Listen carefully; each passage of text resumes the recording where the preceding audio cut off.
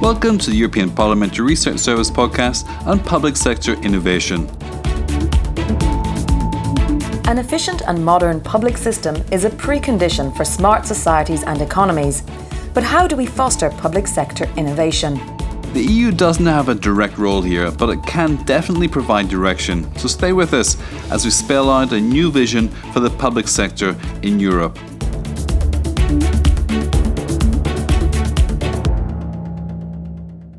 These are difficult times for Europe. The corona crisis has hit already fragile economies, threatening the economic stability of the Union and the performance of many public services. And this is happening while governments across the continent struggle to find answers to pressing challenges such as climate change, ageing societies, youth unemployment, or the digital gap. With such an uncertain future ahead, citizens are turning to governments and public sector organisations for answers. But are they fit for the job? Can the European public sector help create a better Europe for the future?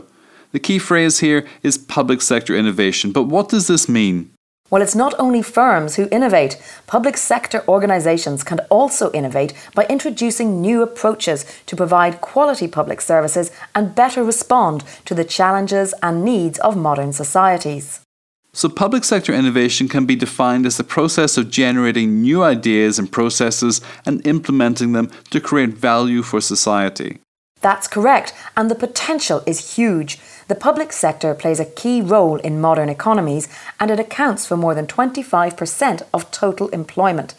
And it's not only an important employer, but also a major provider of services and a source of public procurement. So, as for businesses, an efficient and effective public sector can be key to fostering economic growth and prosperity, to reducing costs and improving services. Now, while it is true that there is no overall EU law that targets public sector innovation, the European Commission acts as a steering force, issuing guidelines to help member states tackle challenges deriving from digital transformation, increased mobility, and cross-border interoperability, among others. In 2013, an expert group appointed by the Commission encouraged the EU and its member states to overcome innovation barriers in the public sector by, for instance, improving the management and ownership of innovation processes, empowering innovation actors, and providing standards for innovation.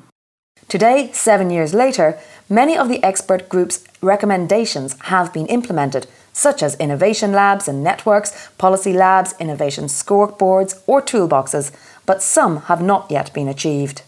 But the EU not only publishes guidelines, it also supports investment in innovation in the public sector through several funds. It also works closely with the Organisation for Economic Cooperation and Development, the OECD, to encourage innovation in the public sector, and since 2015 it has co-financed the establishment and activities of the Observatory of Public Sector Innovation. As a global forum for public sector innovation, the Observatory aims to empower public servants with tools, new insights, knowledge and connections to help them explore new approaches to address societal problems.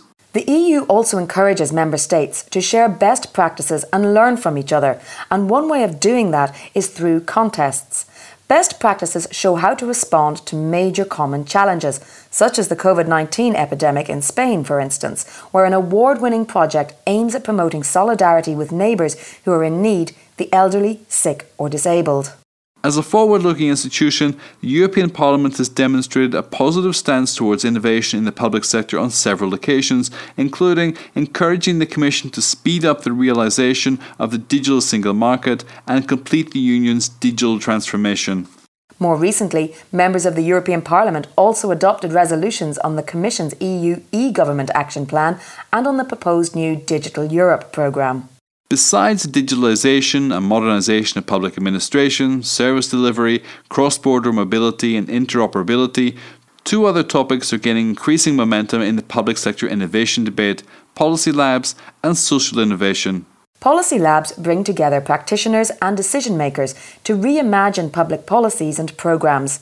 Social innovation can take many forms and may include new technologies, products, services and organisational or business models with the aim of allowing people to do things better in the future. You're listening to European Parliamentary Research Service podcasts.